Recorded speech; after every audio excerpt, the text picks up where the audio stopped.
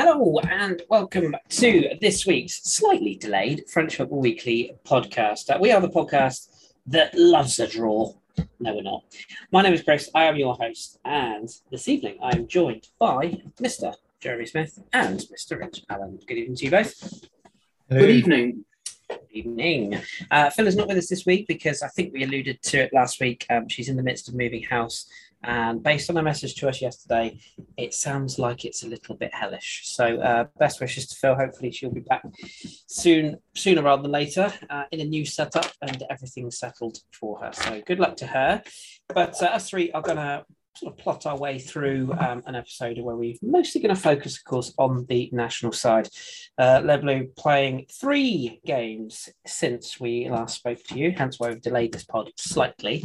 Rather than go through the individual games, we're kind of just going to summarise them as a whole, really. So what games I hear you ask? The draw against Bosnia and Herzegovina was the opening fixture of these 3 cluster games together on the 1st of September. Edin Dzeko putting the away side in front before Antoine Griezmann equalised 3 minutes later. Jules Koundé seeing red in the same game.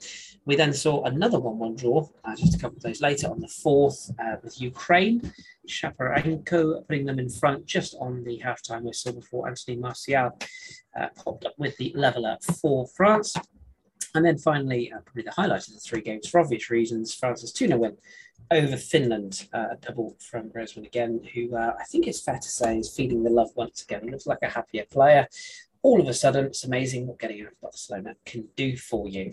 So, Jez, I'll start with you on this one. What was your sort of overall feelings over these 3 games? Little bit disappointing, I think it's fair to say, but how did you sort of feel? What was your takeaways from them? I mean, obviously, you can sort of lump the first 2 together, and then maybe yesterday's is kind of slightly different. Not just obviously because it was a win, but the first 2 were very much a continuation of the Euros and sort of France being very much in the doldrums and looking sort of pretty directionless and lacking in intensity and all the rest of it. And then yesterday was back to something approaching what you want to see from France. And I think there's kind of lots of reasons for it, but I feel like possibly more than most other people, the 3 of us have always been big backers and defenders of everything that Deschamps done. And I think we've all sort of discussed, and I know that Andrew Gibney, ex Parish, also feels the same way. It's just bizarre that everything that Deschamps has ever done in his career and every success he's ever had has been kind of saying to the media and a lot of the public, sod you, I don't really care what you think. I'm going to do things my way. It might be pragmatic. It might not always be beautiful to watch, but it will work. And everything he's won has proven him right. And 2018 was sort of the perfect culmination of that. Like, people said it wasn't great football, but it was based on a very, very solid defence. There's nothing wrong with that because you need a good defence to win matches. And then playing to the team's strengths, so the fantastic ability to counter-attack. You had Pogba sort of providing the real balance in midfield. You had Griezmann controlling the matches with his brilliant ability. And you had Giroud was that focal point, and you had Mbappe as the sort of live wire around him. And I understand that sort of you have to evolve, and if you keep everything exactly the same, at some point everyone will catch up and overtake you and all of that. But I also understand if it ain't broke, don't fix it. And I get that Deschamps is sort of maybe harking back to 98, where France won with a pretty defensive football, and then 2000, where they won with a very attacking-minded football. And maybe that's what he was thinking, right? You know, we've got our World Cup winners' medals, so now I can try to make everything more expansive. And obviously that's part of the thinking in bringing Benzema back. But the fact is that we saw before the Euro, during the Euro, and for the first 2 matches here, for various reasons, it just wasn't working. And it was really concerning. And I think the main thing, again, we've discussed in our sort of Euro post-mortems, a lot of it, I think, is because of Giroud not being there as that focal point. And that's one of the things I'm most disappointed in with Deschamps. I think he's treated Giroud really like shit. I mean, that comment that he made about Mbappe after the Bulgaria match, it was a silly comment to make. But the guy who's the second highest France scorer of all time has just been unceremoniously dumped. Despite that, he comes off the bench when he's needed because the guy who's replaced him is injured. He scores 2 goals in that match. He comes off the pitch and the journalist asks him some shitty question like, why didn't you have a very good game? Of course he's going to react. And yeah, it was ill-advised to make the comment he made, but I still think Mbappe overreacted massively. And if by all accounts it's true that Deschamps was so pissed off with that comment that that's basically why Giroud's now persona non grata, I just think it's very un-Deschamps-like to kind of throw away all the good that Giroud's done just for that. But anyway, I think that was one of the issues. The other main issue was that to accommodate Benzema and also Mbappe's ego, Griezmann was kind of exiled for most of the time to the right, where he's completely not useless, of course, and especially, I think it was the second match, I think it was Ukraine, Griezmann had the best defensive stats of any player on the pitch, which shows what a fantastic all-round player he is. But he's kind of, his attacking ability or whatever is completely nullified there. And the knock-on effect of that is that Pogba feels that he needs to do all the attacking, which is great, but it's all very one-dimensional. It's fantastic, his long balls, but that's all he does. So France are completely reliant on that. And while he's concentrating on that, he's not doing his defensive job. And a lot of people are using the contrast. Sorry, I'm really going on. I'm really sorry. But the contrast. Yesterday, I think he had 17... he won the ball back 17 times, which is the most of any France player since Pogba in another match a few years back. And you contrast that with the match against Switzerland in the Euros, where he scored that fantastic goal, but I think he didn't win the ball back once in 2 hours of football, and he's the one who gave the ball away for the crucial third Switzerland goal. Yesterday, because Griezmann was back in the centre controlling things, Pogba could go back to the brilliant 2018 Pogba rather than the pre-2018 Pogba, and can go back to doing the very simple things, keeping the ball moving, giving it to Griezmann when he's available, and still doing his defensive job as well. Everything sort of tied in together. But the bottom line, of course, yesterday, or the two bottom lines, were firstly that there were 2 proper wing backs who were able to bomb forward and provide width and other options, which kind of takes a bit of pressure off that Pogba, Griezmann, Benzema axis. And then the other one, obviously, is that Griezmann and Benzema were superb together. And although I'm still not sure he's international standard, I do think Martial played an underrated role in that. And my big issue going forward is everything that we saw yesterday looks like there's real potential to be used as the sort of blueprint going forward. But for me, the huge unknown is Mbappe willing to prick his ego enough to be that third man and to not be the main man, which is clearly what he wants to be, and everything that we've seen from his football, from his Bulgaria temper tantrum through the Euros, through the first match here, until he got injured, and you can't see it, but I'm doing inverted commas for the injury. Everything suggests I want to be the man. And is he willing, in the way that Benzema did yesterday, to be fair, to kind of wind in his ego and be part of a team that scores goals rather than be the man who scores the goals? Yeah. Well, you posed some interesting questions there, so of course I'm going to have to ask Rich for his take on those questions. Is that do you agree, Rich? And was there things that you spotted in that performance that you would go along with Jez in sort of seeing evidence of? Yeah, I think there was definitely something to take from the game against Finland.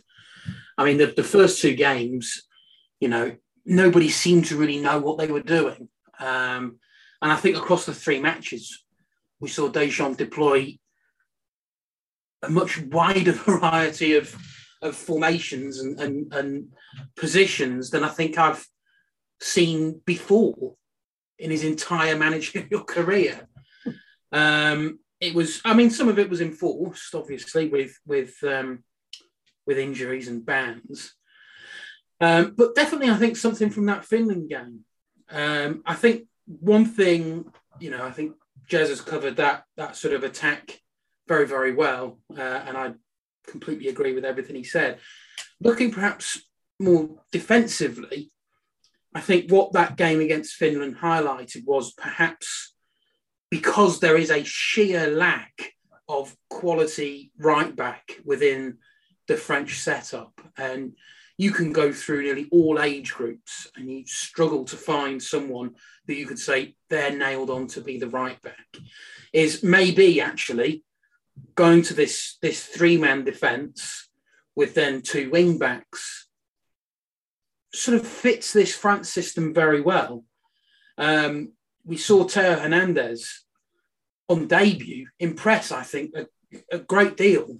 I've not watching Italian football and not watching Spanish football. I've not really seen a lot of him. This is sort of my first real chance to see, a lot of people have been clamoring for his debut. Now he's been given a chance. Okay, I'll see. And very impressed.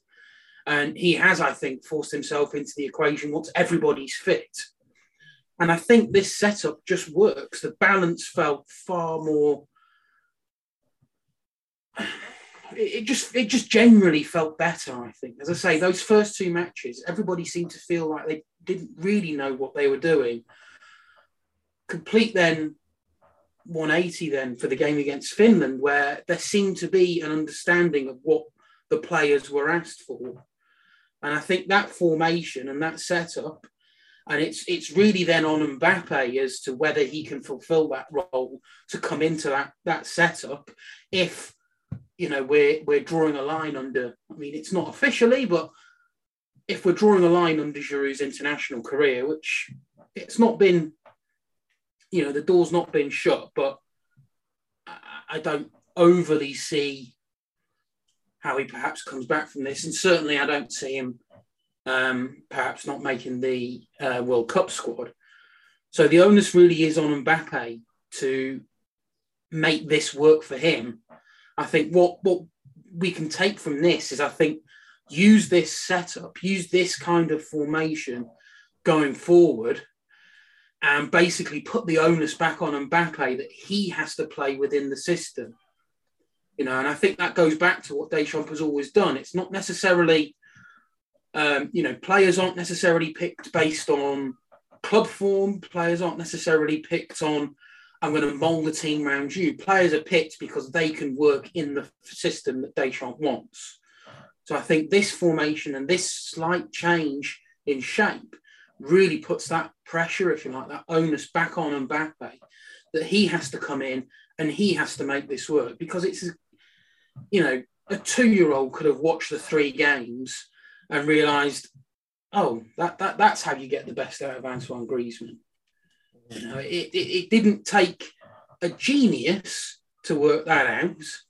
It just perhaps took some pretty poor team performances to finally get that rearrangement back round to where it should be.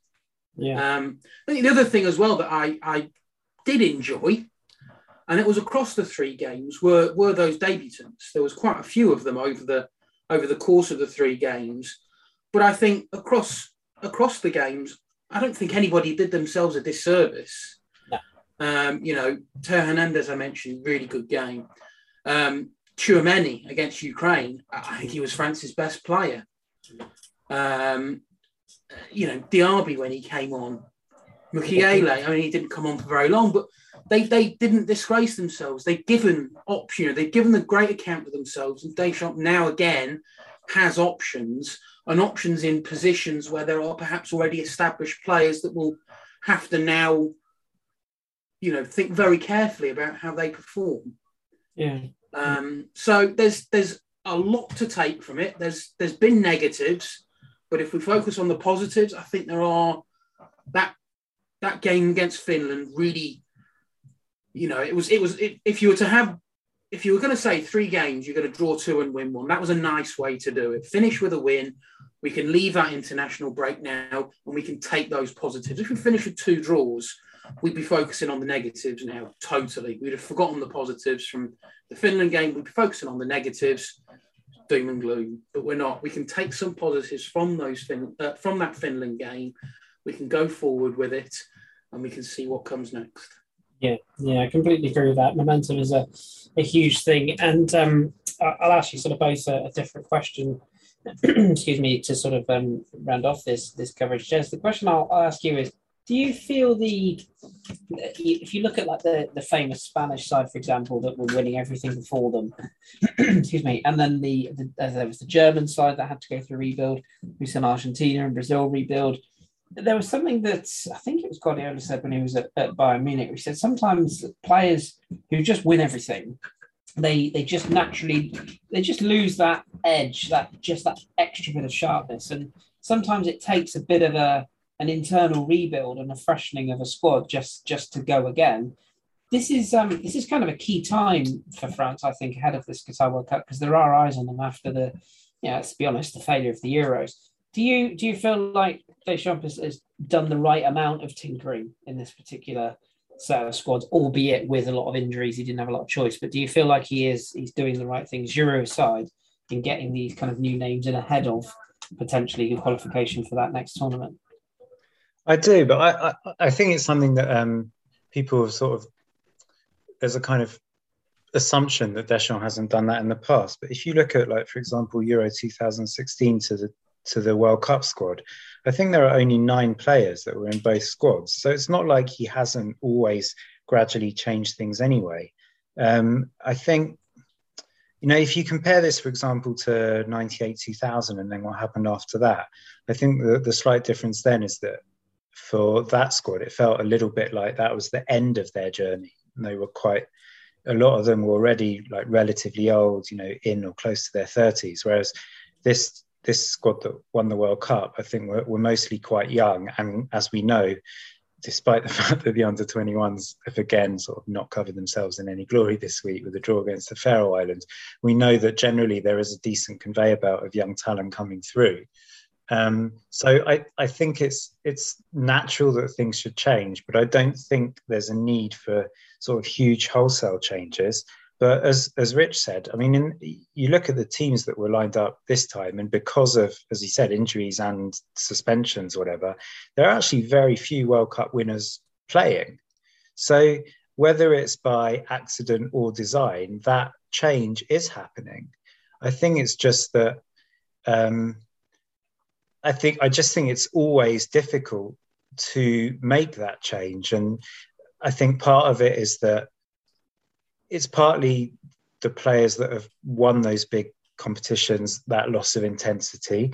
But I think it's also it causes maybe a little bit of a breach within the changing room, possibly when France are referred to as world champions and half those players are not world champions, it must be slightly maybe difficult for them. It might be difficult for the ones who have actually got the medals at home in their sock drawer or whatever to hear other people who haven't earned that accolade referred to as that.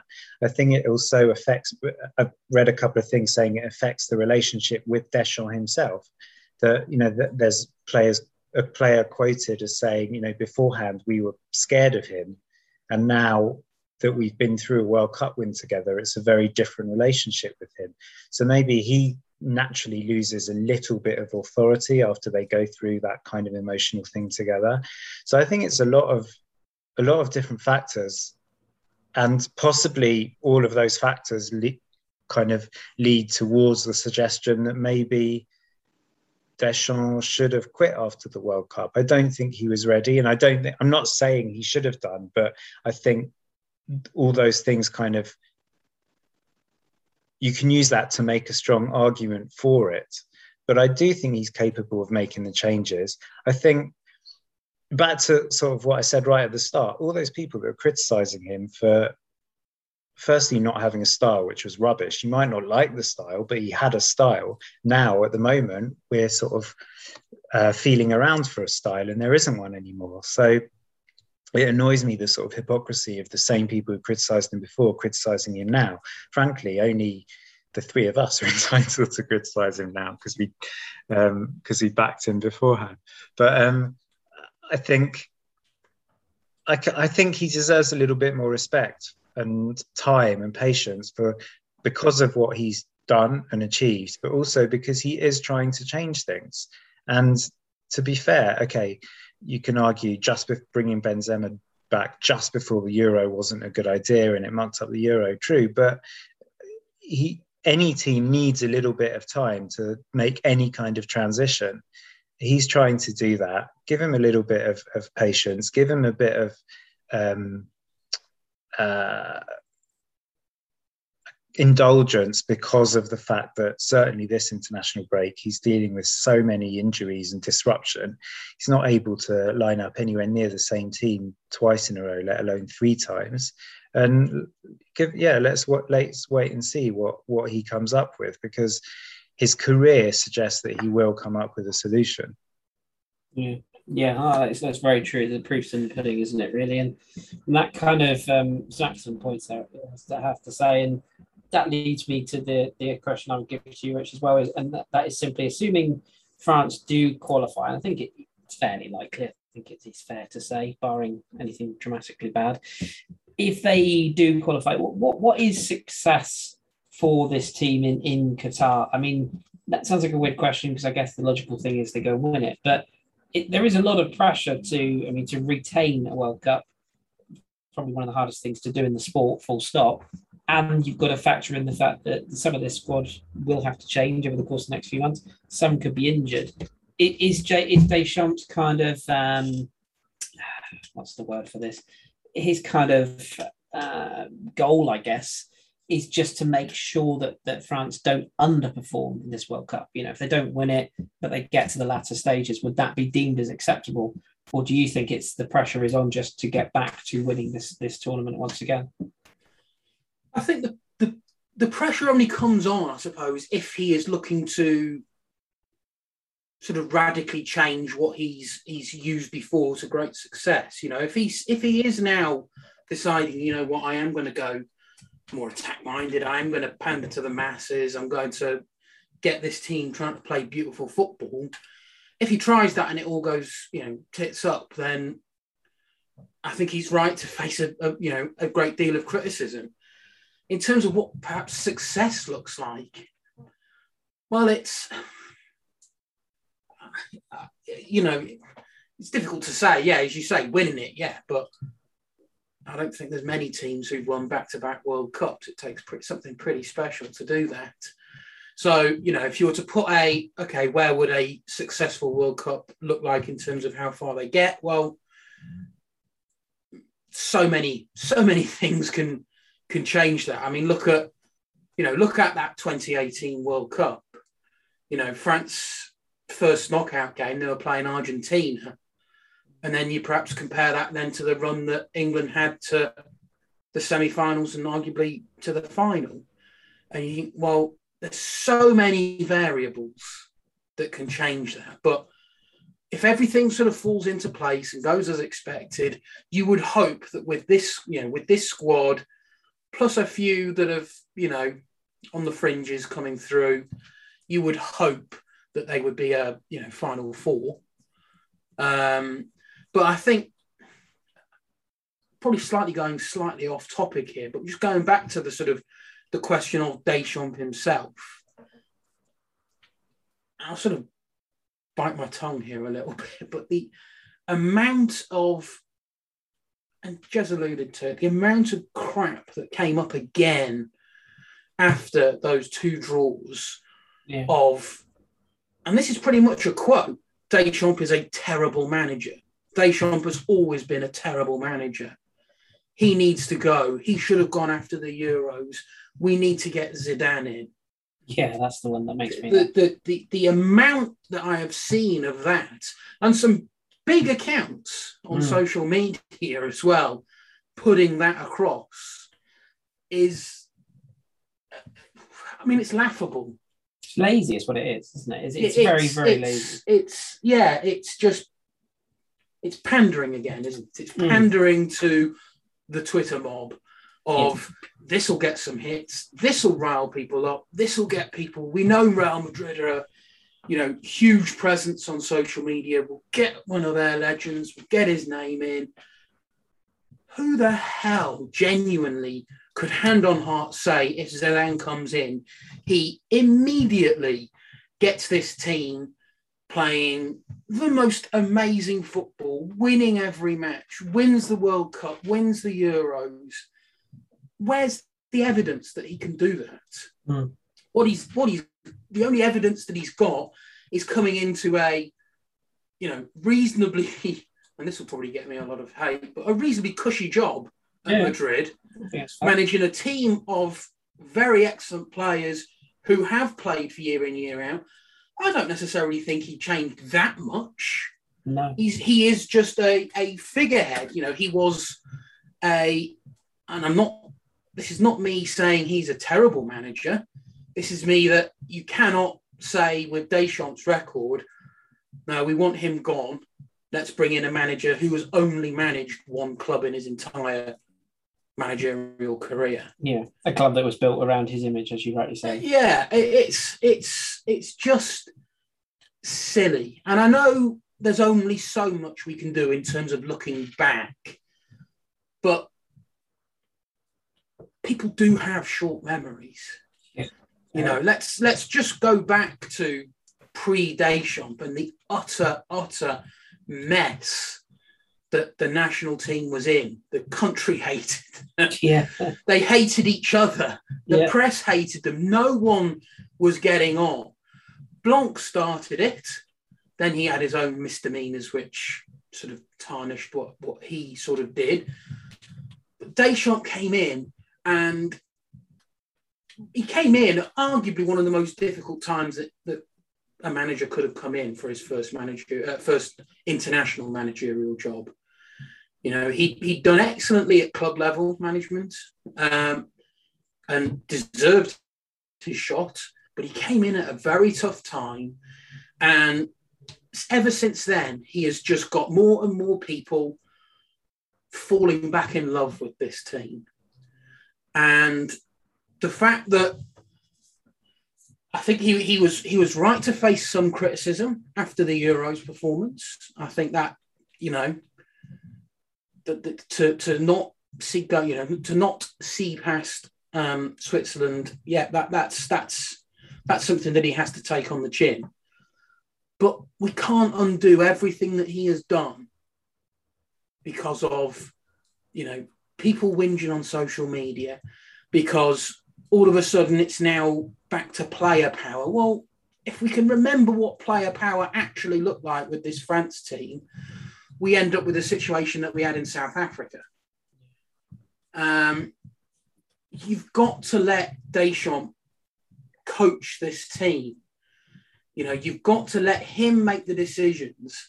And this is on Deschamps, because he did seemingly bow down to the pressures that were being put upon him to play a certain way, play certain players.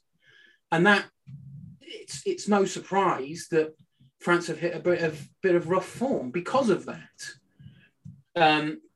So there's so much that people are very easy to forget and just like to jump on the simple, easy solution of, we'll get Deschamps in and get Deschamps out and bring Zidane in. I'm afraid that doesn't cut it for me. I want to see, before we start gambling with the national team, I would want to see Zidane managing at another club, or maybe even going back to Madrid now. Madrid now is a vastly different Madrid team than it was when he was the two previous times he was in charge. Mm. So even going back to Madrid and coaching back there again, because that would involve a bit more coaching. It would. Yeah. And that's something that I would want to see. So it's a question. It's not a question. It's a statement, I suppose, of Deschamps has to be respected. Deschamps has to be, the man in charge, the man making the decisions. You need to trust him and let him do his thing. If his thing turns out to be a failure and it doesn't work, and you know what, we are in an endless spiral of poor performances, then we can start seriously questioning Deschamps. But that time isn't now. No. We're not at that point in time yet. There is a lot that needs to happen for me to start seriously questioning should Deschamps be in this job anymore. For the time being, he absolutely should be. Yeah. I couldn't add anything more to what you both said there. I think that's absolutely on the nail, on the head, on the spot. It just covers everything that how I'm feeling, and I'm assuming both of you are confident that they still qualify. I don't think there's too much concern. Maybe the Belgian game is the toughest of the. In fact, isn't the Belgian game a friendly? Nations League, I think. Nation, of course, it is Nations League. Yeah. So just discount that because no one cares about the Nations League, do we? No, we don't. We really don't, do we? Unless France win it. Unless France win it, then we care. Yeah, it's like the charity. I can't remember exactly the rules, but I think there's also it as a sort of parachute thing. Well, that's not the right phrase either. Safety net. if France don't qualify through the group, they do possibly qualify or at least make it to the playoffs if they get to a certain stage in the Nations League. But I can't remember if it's the stage they've got to or they have to have got to the final. But if it comes to that, then we're in bigger trouble anyway. So you're absolutely right. Yeah, I think I'm quietly confident. I mean, if you look at those next two games, Kazakhstan at home, Finland away. I mean, Finland away is never easy. I mean, any game is never easy at international level, but in theory, if lose in Finland and they win their games in hand, and they're in control of the group. But, it's one of those that you look at it and you think, really, as you said, it's the old age adage of if you can't beat X, then you don't deserve Y kind of situation. And you'd think as world champions they would. I also said right at the beginning of the Bosnia game, France never make qualifying look easy. No, they're no England. They always have to scrape through. And then it is the same when we come to the group stages. They scrape through the group stages. It was then at that point then where, the Deschamps effect would kick in. So I don't think the uncomfortable qualifiers are over just yet. No. And there's a few others that are struggling in other groups as well. It's not just France. So, go on, Jess. No, just one other thing, which is really sort of puerile and churlish of me, but 5 consecutive draws isn't good enough, but it also means they are unbeaten for another 5 matches. Yeah. But also, I think they went behind in all of them. So maybe we should also give a little bit of credit for, it's true they didn't play with enough intensity in a few of those matches, but they showed character to come back in all those matches. We'll forget about the last 10 minutes against Switzerland, but that even that is something to sort of build on, or kind of, if there are many positives to take from some of those matches, there's one to take. Yeah. So it doesn't fit the narrative, does it, to give someone credit for being unbeaten, unless you're a certain.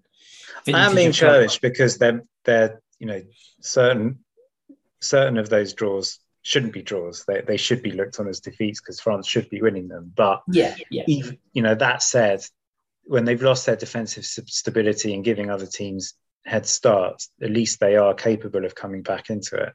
Yeah, agreed. No, I think you're both right. And realistically, I mean, as it stands, for those who don't know, the group is France have 12 points from their 6 games, 3 wins, 3 draws, plus 5 goal difference. And the closest to them are Ukraine, who've played 5 games, and they've got 5 draws. That's quite a nice little what's the word, symmetry about their performances. Finland and Bosnia both played 4 games, 5 points for Finland, 3 points for Bosnia and Kazakhstan. Our bottom of the group having played 5 games, they've also got 3 points. So realistically, I think it's probably likely that France will be fine. And then it comes down to that tournament in Qatar and all that comes with that, which we will certainly get to the nitty gritty of it once we know who's part of it and who's drawn who, etc. and so on. So that is to come. Speaking of what's to come, before we do sort of wrap up this week's podcast, obviously we want to focus on France primarily, but we will have a little look ahead to what's upcoming in Ligue 1 because domestic action does get back underway on Friday, this coming Friday, which is the 10th of September, as Lorient hosts Lille, which of course I shall be having a little look at. I've got work drinks on Friday. I'm going to have to find an excuse to get out of those early. Don't tell anyone I said that. And then we've got PSG against Clermont on Saturday at 4 p.m. You would imagine that will be the Messi home debut. Actually, will it? Will he be allowed to? You mentioned something, Jazz, about the the Yeah, Argentines? apparently no South Americans will be playing. So it might actually be a forward line of, if Mbappe is really injured and can't come back, although I don't believe it for a second, it could be a forward line of, I think it's something like Garbi and Simons, like, two kids. That would be a thing, wouldn't it? Yeah. Oh, of course, yeah, because there's no Icardi, no Di Maria, no Neymar, no. Oh, wow. That could be quite the thing. Clermont will be rubbing their hands, one suspects. So that'll be an interesting development there, one to maybe keep an eye on. Monaco Marseille is obviously the big one on Saturday night. I think that will be a fairly decent watch. And I know it sounds a bit sort of dirty to say I'm quite enjoying Marseille, but I kind of am. I'm not going to lie. So that one will be one to keep an eye on. And then on the Sunday slate, we've got Montpellier St Etienne, which is the early game. Two sides probably sort of fighting it out for European places. You'd think this season, although Montpellier having had their forward line decimated, it's all on Valère Germain's shoulders moving forwards. St Etienne signed a striker this week, didn't they? Ramirez from Liverpool. Yes, yeah. I wonder. I don't know a lot about him. I will confess, he's one of the few that I've never seen. They signed him from, I think, Liverpool Montevideo or something like that, and I think he's their record ever goal scorer or something like that. So. Okay, yeah. So Ignacio Ramirez. He's been given the 9 shirt, so no pressure there. And he's got some lovely pictures of him in his native country on his Instagram, which I'm just looking at there. So that will be interesting to see if they can get the goals, because I think that's the one thing St Etienne really lack is a proper regular goal scorer. So we shall see there. Speaking of lacking goals, Bordeaux faced Lens. And you would think that they really need to get on some sort of run, Bordeaux, if they are going to bed in some of these new signings and get themselves back on the trend up the table. Lens, we know, are fairly consistently pretty good at the moment. Got Brest against Angers. That's a 2:00 game, as is Metz against Troyes. Confident to get back on winning ways, Jez, I hope, on that one? No. No, no, not at all. Worried about it. What's your concerns? The fact that we've been crap since halfway through the first match of the season. Okay, fair enough. So you're being cautiously kind of playing it down and hoping for the best, I guess. It's a home game. That's the way you got to look at it. But we shall see what happens there. Ren, your boys are at home to Rouse. Again, the other 2:00 game there. I'm guessing you're a little bit more confident of 3 points at home in this particular fixture. Who knows? Who knows? You're both miserable this week. It's the first. Not that he was playing particularly well, but it's the first, obviously, post Camavinga game. But who cares? We've got Gaëtan Laborde. Yes. Yeah. Well, this is true. He should be getting his debut, and then this Croatian player Lovro Majer. I know nothing about, but I've been told I should be reasonably excited. So so bring it on. Yeah, good reports about him. He sounds like one to watch. So it'd be interesting to see how he gets on. I noticed Camavinga posing in his Real Madrid kit earlier on today. It's, something looks a bit weird about that. I don't know. It's just one of those. I hope it goes well for him. But we shall see. Nantes host Nice. We covered Nice in depth on one of the pods recently, and I think it's fair to say that'll be a good test for them away at Convoire's Nantes. And been quite enjoying some of the again social media posts from Nice, and Gaultier looking very intense in training, and Dolberg with his floppy hair running around at high speeds, and they do look like quite a happy bunch right now. So we shall see how they continue on. And Lyon are at home to Strasbourg in the evening game at 7:45 UK time kickoff on Sunday. Little bit of pressure still on Lyon. I'll ask you this one, Jazz. Are you a bit surprised at some of the transfer window, of course, is now shut? A little bit surprised that Lyon didn't do a bit more business in and out. There's a few that are still lingering around that I kind of thought would end up getting moves and didn't. And then they didn't really bring in a huge amount, did they? They didn't, but I saw a couple of people sort of posting potential Lyon 11s after the transfer window closed. And on paper, it looks very good, but this is Lyon. It depends on whether we get the good Boateng or the, at times, not so good aging Boateng. It depends if we get the brilliant Lopez or the kamikaze Lopez. It depends if we get last season's Dembele or the Dembele that started this season so far. The same with Paquetá, whether we get the one we've seen at Lyon so far or the one that ended his time at Milan. All these players are sort of such Lyon players. I haven't even mentioned your man, Aouar. So in theory, I mean, I think the fact that some of those players, Aouar being the obvious one, didn't move, I think probably says all you need to know about him and how far his stock has fallen, and how, when it really comes down to it, actually not that many clubs are prepared to take the risk on the talent that we know he has. I think possibly the fact that nothing else happened in terms of players out suggests that one report with the list of the players that were sort of persona non gratas maybe was a little bit of bullshitting. And I still would like to see Cherki given more chances this year. Same with Kakare. But definitely in theory, it shouldn't matter who has not gone or not come in, because it is still a quality competitive team. But it just depends how often we see it, whether we see it. And I guess most of all, I think there's a lot of responsibility on Boateng to shore up that defence, because I think we saw in the last match or two, I think the attacking side is starting to come together, but the defence still doesn't look fantastic. No, work to be done. Yeah, I think that's a fair point. Rich, have you got a game you're particularly looking forward to this weekend that you're going to be looking out for for any particular reason? I am, you know what, it'll be probably one of the rare times this season, I'll say it, but I am quite looking forward to PSG v Clermont. I've really, really, really enjoyed the start Clermont have made. It's a phrase we've used a lot for them already this season, so it runs the risk of becoming a little bit patronising to them, but they really are this breath of fresh air in the league. The way that they've come up first season in the top flight, and they're just playing as though they're just having fun. And it's, I know we're only 4 games in, but it's working. Yeah. And long may that continue. And as you previously said, with PSG, by the sounds of it, going to be pretty severely hit by the lack of South American contingent. You never know.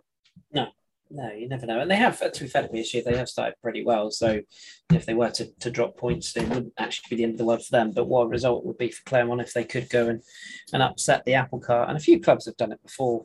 In recent seasons, gone to PDP and come up with the results. So, one to keep an eye on. I think it's fair to say. Excellent. Okay, well, we will wrap it up there then. Can I just jump in with a bit of breaking news? Oh, you may, absolutely. A bit of breaking news. Antoine Griezmann has ditched his long hair.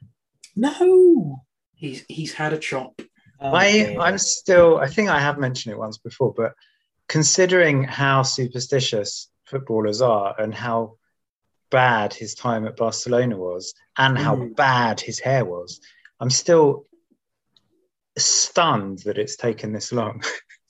I'm where have you seen this breaking news, Rich? I'm frantically trying to find it. If you go on Atletico Madrid's Instagram. Oh, it's on Atletico's presentation of him. Oh, I'm looking at his official Instagram. So okay. I saw someone retweet with a line saying, "I reckon we're going to do really well in Euro 2016 now." Very good, like that. Yeah, I'm not sure about this hairdo. I've got to be honest. I'm not. I'm not one to speak with my hair, but it's not the best, to be honest, Antoine. It's not the best, but I'm just glad to see him smiling again. I hope it works out for him, because he did do his best work at Atletico Madrid, and I just hope he gets the love, because we love him. Oh, look at his little Instagram post there. Bless him. Anyway, before I go all gooey-eyed over a player I will never have the pleasure of meeting, let's wrap it up there. Thank you, Rich. Thank you, Des, for coming together this evening. Much appreciated. Thank you very much. And say we will be back next week. We're not 100% sure what day just as of yet. And of course, we don't know which one of the four or which one of the four of us will be in the seats, etc. Because we'll see how Phil is doing. But good luck to her. Good luck to all the teams returning to action this weekend. Let's hope to have a COVID-free and missiles coming from crowds free weekend. And hopefully we can just talk about plenty more goals and plenty more exciting football. So until next week, enjoy your French football returning at the domestic level, and we will speak to you very soon.